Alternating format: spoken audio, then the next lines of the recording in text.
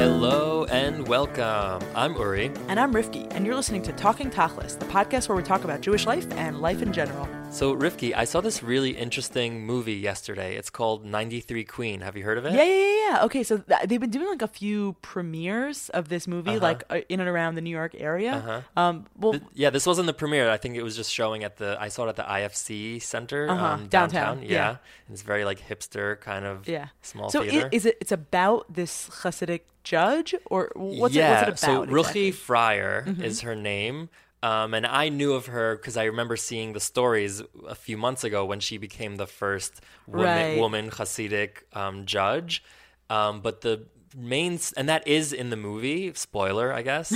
But the main focus of the story of the movie, it's a documentary, is how she started this thing called Ezras Nashim, which is... It's like the Hatzalah? It's like an all-female Hatzalah equivalent in Borough Park. So is it for any women who need some sort of EMT or emergency help? Yeah, basically they started it because they wanted to give women an option specifically for childbirth, but also for any other EMT-related situation where the woman in distress may not want, these are women who have never touched a man other than their husband, and now they're in this very, very vulnerable state, and then they're surrounded by like 10 men, from Hatzalah. Yeah. And so they want to give these women the option. They could still call Hatzalah if they want, but they want to give them the option to have women taking care of them. Right. And so they wanted to start this organization. It was very, very difficult, and that's what the movie's really about, all the hurdles that they came up against and how they I don't want to say what happens in the end, but it already sounds, just listening to it and from hearing from a couple other people who saw it, it's incredibly empowering, and it's exciting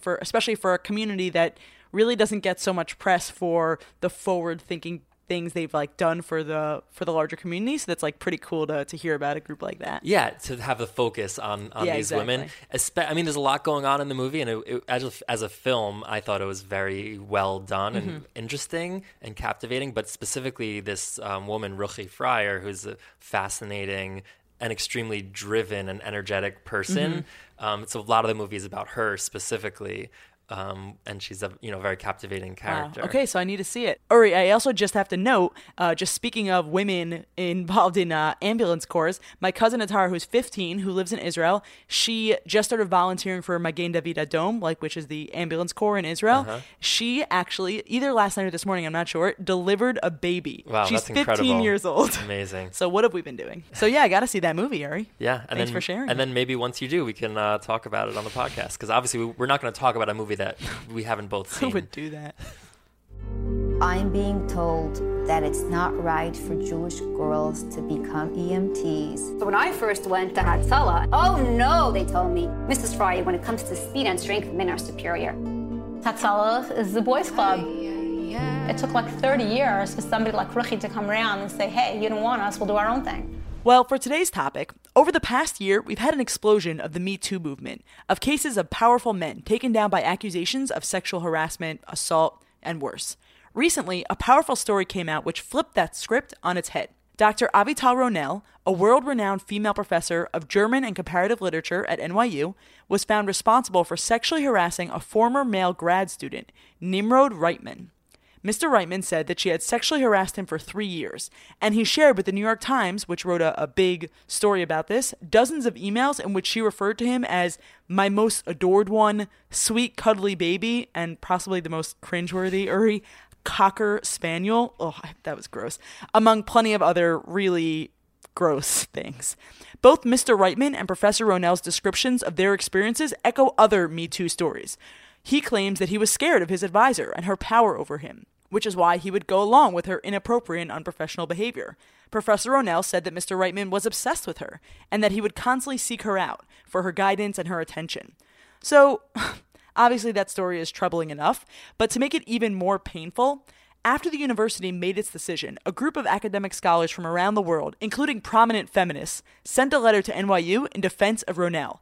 First on the list was Judith Butler, one of the most influential feminist scholars today. I do want to add, though, that 2 days after the New York Times article came out, she stepped away from the letter, but her apology was pretty pathetic and ridiculous anyway. But anyway, here are some snippets from the draft of the letter as quoted by the New York Times. Although we have no access to the confidential dossier, we have all worked for many years in close proximity to Professor Ronell. We have all seen her relationship with students, and some of us know the individual who has waged this malicious campaign against her. We testify to the grace, the keen wit, and the intellectual commitment of Professor Ronell, and ask that she be accorded the dignity rightly deserved by someone of her international standing and reputation. So there's a lot there to unpack, but Uri, let's just start with the basics. Let's start with who these people are, right? Their identities. She is this powerful professor, and she's the woman, right? Very different than what usually happens. And he is the lowly grad student, and he's the male. He identifies as gay, and she identifies as queer, right? Which is kind of interesting, but does that matter? They're both Israeli, which she actually said explicitly in a letter to the Times that, oh, you don't understand, is how we talk to each other. Is that an important part of the story? What do you think, Uri? Well, I think there's a lot here. Yeah. And I don't want to just have our cliche introduction, which is like, it's complicated.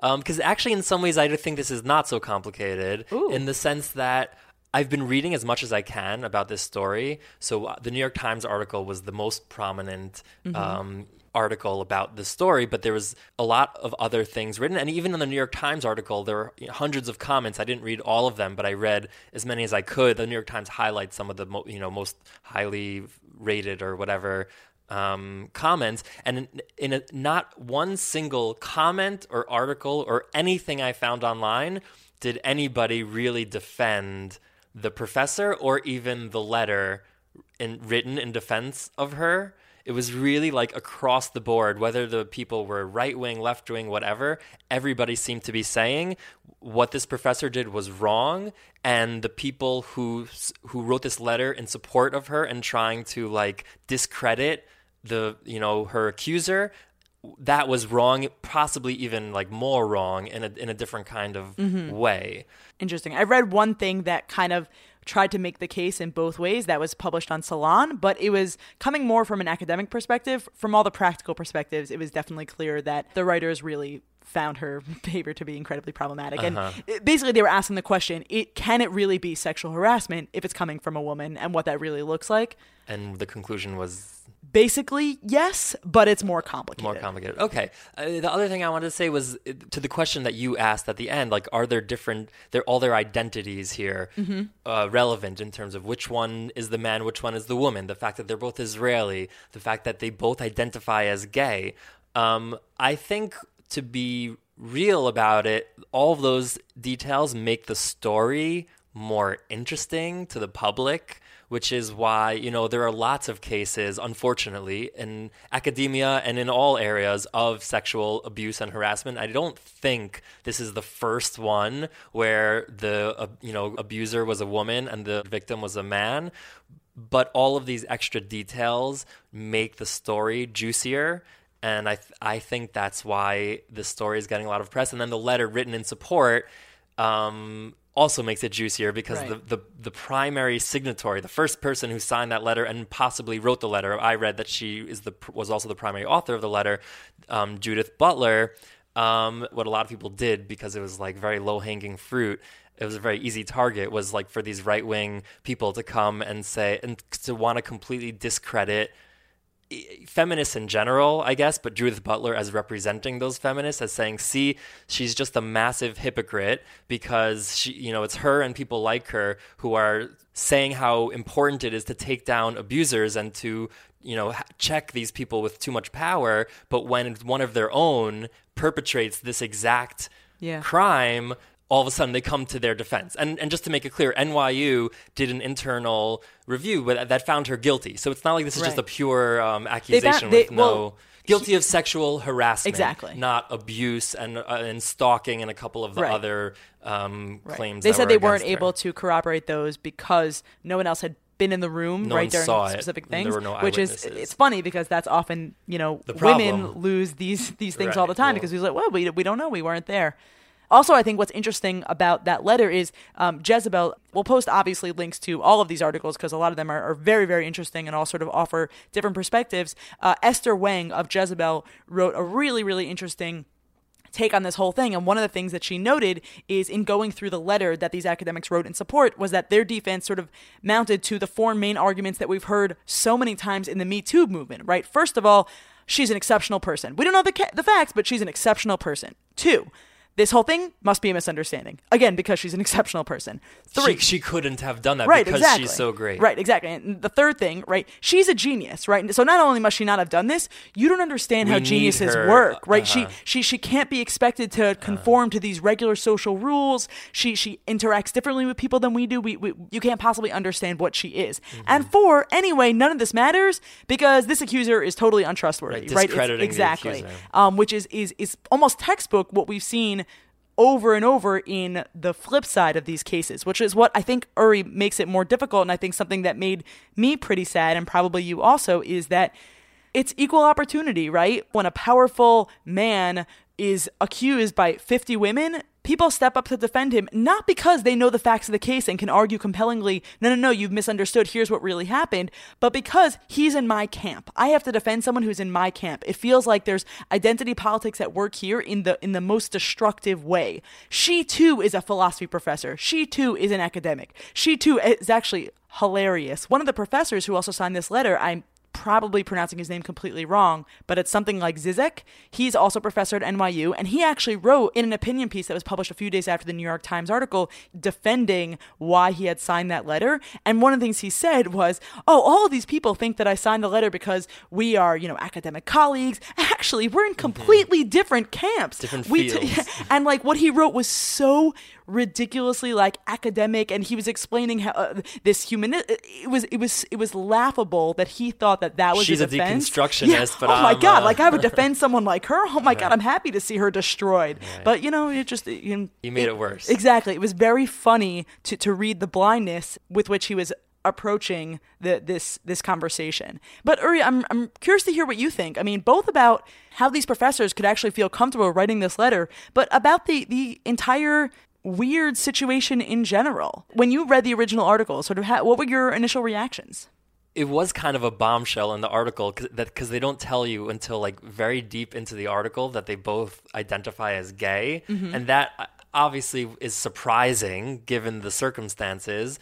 And I wasn't exactly sure what to make of that. The fact that they're both Israeli, which I just assumed from their names. Yeah. I think it's embarrassing for Jews and for, I guess Israelis also, that these Israelis are in this story for something that they, nobody's proud of. I do think there is something to what she said that, like, you don't understand. We had this intimacy because we're both Israeli. Obviously, it's no excuse, but I do see that as being a thing that, they are two Israelis at NYU in New York. There's going to be, or there could potentially be this kind of intimacy that they have this common, identity and culture that not so many of the people around them have, and that was something that they connected on, or that maybe was why she felt closer towards him, and maybe vice versa to some degree. I just think that's worth noting, and it's interesting, and also the fact that it makes it more embarrassing and potentially more relevant for us to talk about. I'm very curious, as I started getting into before, what is going through the heads of the people and these professors who defended Professor Ronell? So the first signature and possibly the author of this letter defending Professor Ronell was Judith Butler. Who is Judith Butler? So without getting into too much detail, she's just a very prominent feminist and writer and thinker. And this is not just me saying this. You look at our Wikipedia page, this is in the first paragraph. Something that she is very well known for is being very outspoken against Israel.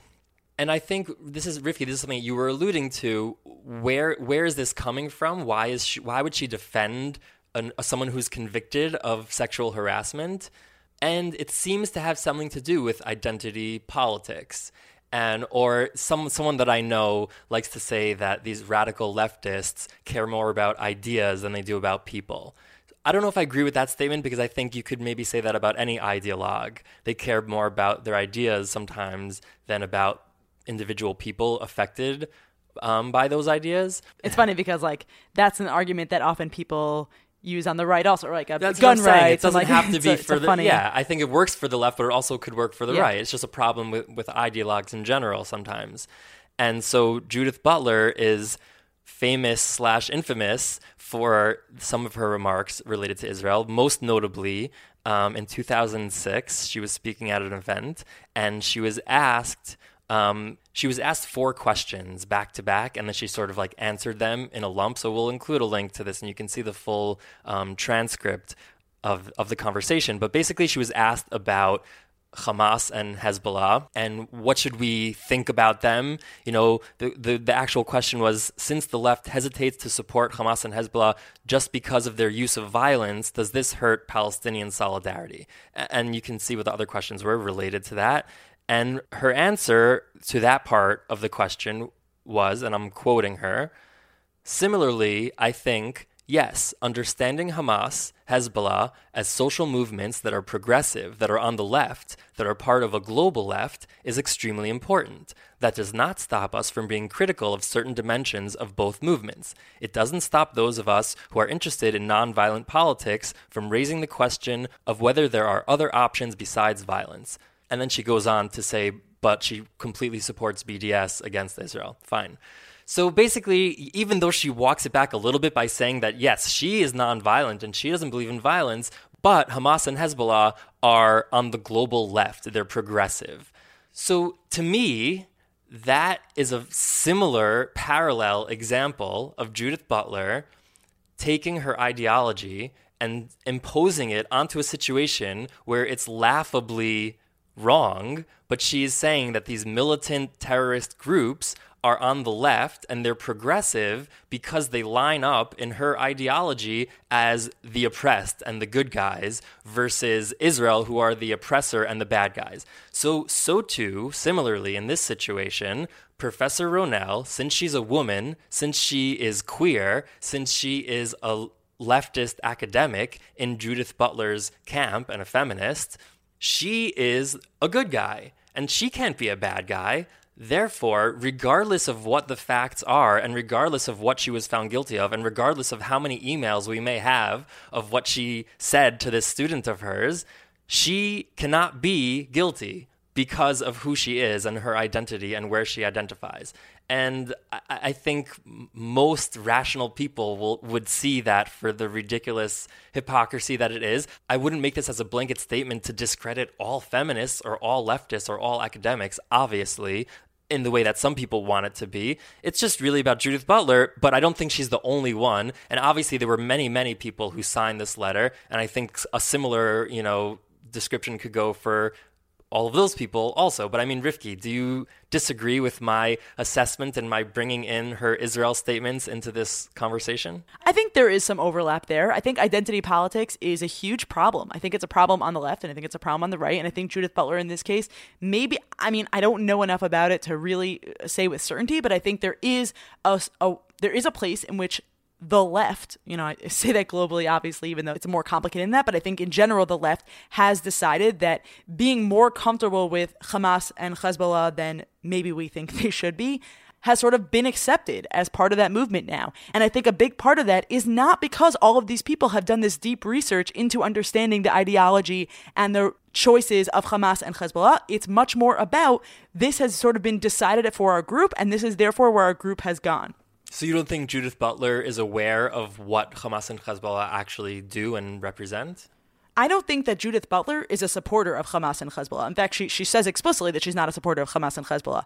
But what she said is, it's interesting. I feel like often academics who come from speaking in academic language often don't understand when their words are translated into the way normal people speak, and then they're like, "What? That's not what I meant." It's like, that's what you said in normal language, or right? They so when take she back said what they said after it causes Sure. a huge uproar, and they get embarrassed because they look like an idiot. That's also possible, but there is a very specific academic language that she was using, right? Okay. What she said is, understanding Hamas, Hezbollah as social movements that are progressive, that are on the left, that are part of a global left is extremely important, right? And when she clarifies that later. What she said was what it means to be part of the global left is a descriptive language, right? Those political organizations define themselves as anti-imperialist, and anti-imperialism is one characteristic of the global left. So on that basis, one could describe them as part of the global left, right? And then her follow-up statement, which was about being critical about those groups. Okay, so fine, you can include them as part of the global left, and yet, at that point, again, using very academic language, one has to decide whether that one is for that group or against that group, right? Instead of Judith Butler kind of speaking the way you or I would speak, is maybe they're part of this group, but we disavow them, we're uncomfortable with them, these are the problems with them. She was speaking much more from an academic perspective, which totally understandably is uncomfortable for those of us reading it or listening to it. I'm not sure I accept that, but I sort of get what you're saying. Okay.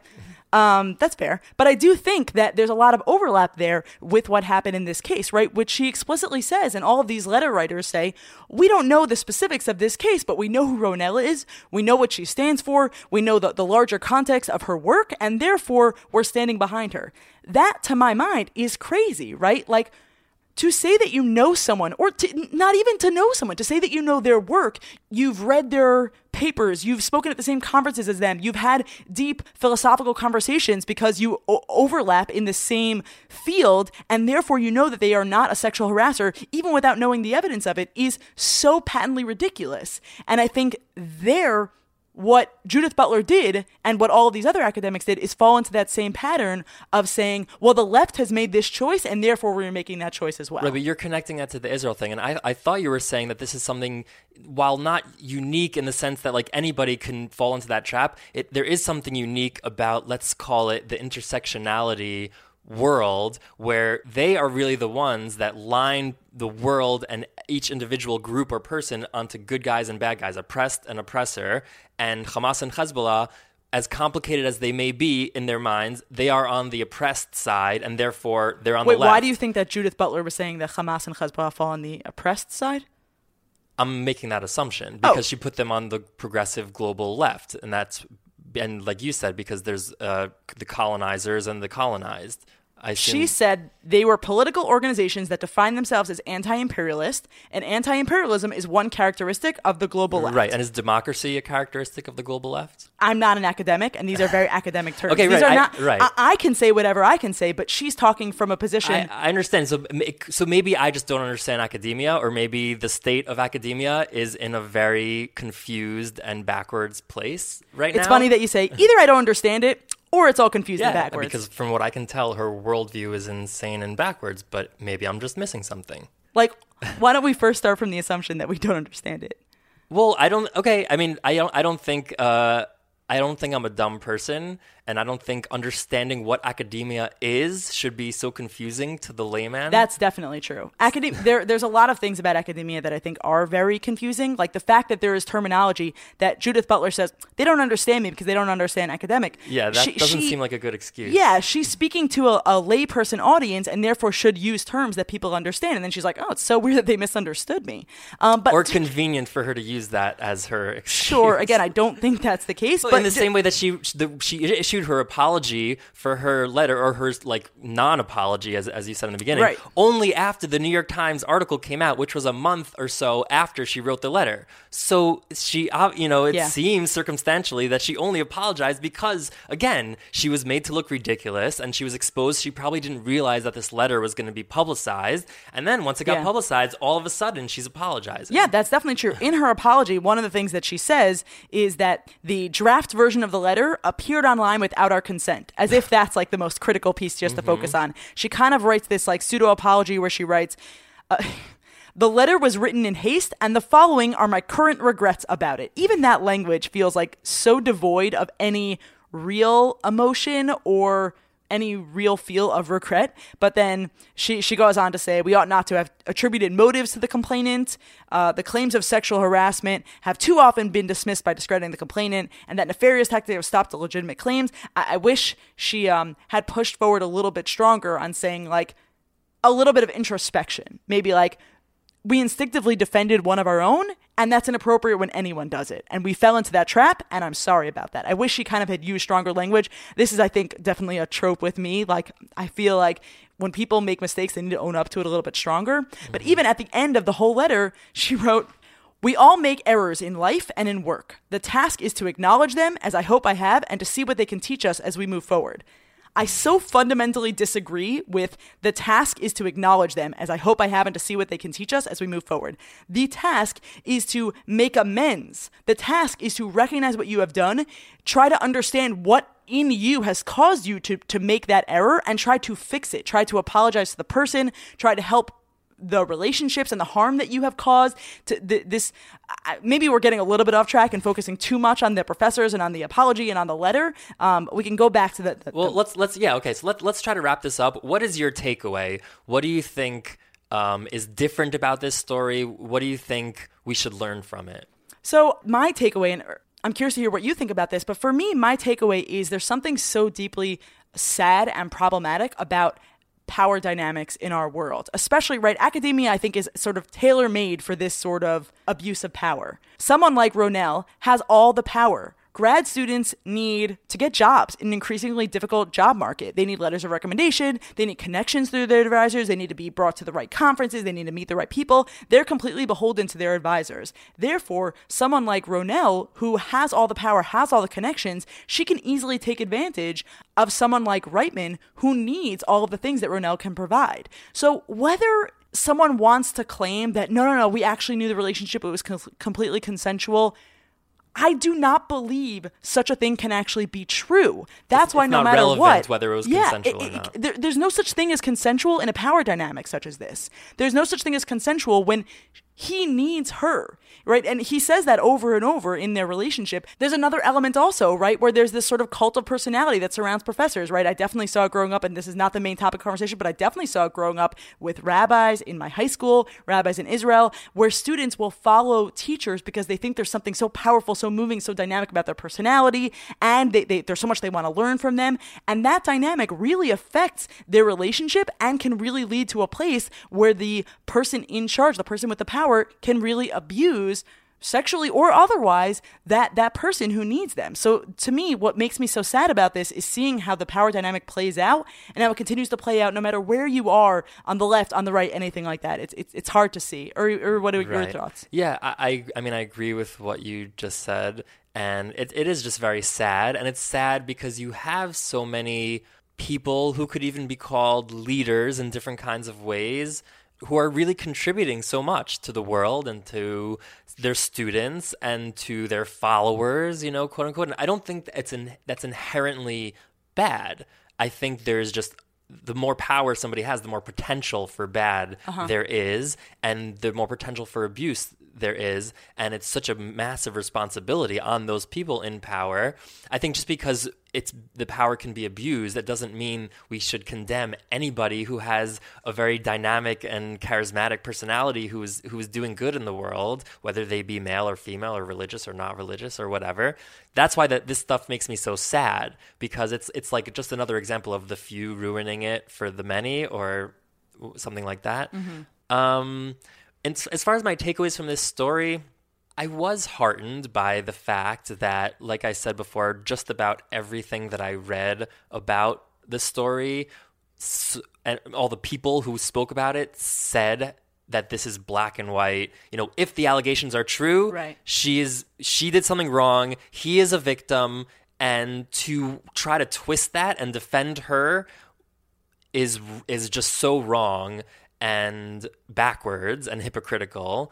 And I don't know if it's the primary takeaway from this story, but it is a takeaway that, again, just like not all people with power are bad and are abusing that power, not all academics are, have their heads up their own asses and are, too smart for their own good, or however you want to say it.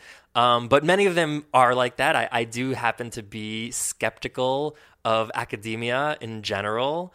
Oftentimes, I'm not like a conspiracy theorist or anything, but I just think that, the concept of like the ivory tower and these people who are like philosophizing and analyzing the world and deconstructing things without actually being in the world leads people like Judith Butler to say things that are so obviously illogical to the common man, who I think can be just as intelligent as a Judith Butler, but just not in academia, so they think more normally. And so I don't want to use this as an example to disprove all academia and all their theories and all their intersectionality or whatever. But I think it is telling. And I hope, honestly, that stories like this will realign some of those people and attitudes and make people more aware of some of the confusion that can sometimes arise when you get so theoretical and you get so stuck in your own academic bubble. Yeah, it's interesting. I hear what you're saying about feeling a little bit skeptical about academia. I definitely do feel a little bit skeptical about academia, but I think I see it more as part of a larger whole. I think academics feel like they have the intellectual power in the world and in the country, and it feels to me like part of a larger problem of power dynamics. Yes, there's this sort of ivory tower mentality of you don't know what you're talking about, I'm the one who's really the expert, which then takes them over to fields in which they're not experts in, right? Judith Butler is not an expert in whether Professor Ronell was abusive of the student. Or in Middle East policy. Definitely true, right? She's an expert in political, philosophical theory, right? That is her field, and she's great in that. Well, debatable. Well, I have no idea, actually. But I think that, power dynamics and how I'm very aware of power dynamics in so many cases. It's interesting. I have this conversation often and we definitely don't need to get into this, but when I see like police officers, I immediately get nervous. And I was talking to a friend of mine where I'm like, they always go through red lights and, they expect us to not go through red lights. And he's like, but they're generally doing good. And, this is not a conversation about that, but I think this idea of the more power you have, the more potential and the easier it is for you to not only use it, but for you to convince yourself that you're better and therefore you above the can law. Use it. Yeah. And people don't understand that when I do it, it's because, blah, blah, blah. So I think things like that can end up being very complicated and very difficult. But Uri, this was a fascinating topic, and I'm glad we got to talk about this together. Yeah, same. I used to get mad at my school. The teachers that taught me weren't cool. They're holding me down, turning me round, filling me up with your rules. And thank you all so much for listening. As always, we love to hear your feedback. Please email us at talkingtachlispodcast@gmail.com. And also, please, please, please be in touch with us on our Facebook page. We love just talking to you in whatever medium possible. And Uri, who do we have to thank for this episode? As always, we have to thank Drive-In Productions for sponsoring this episode and for hosting us in their gorgeous studios. And we have to thank Triple Threat Trio featuring Rage Brigade. They are the official band of Talking Tachlis. Bye, everyone. Bye.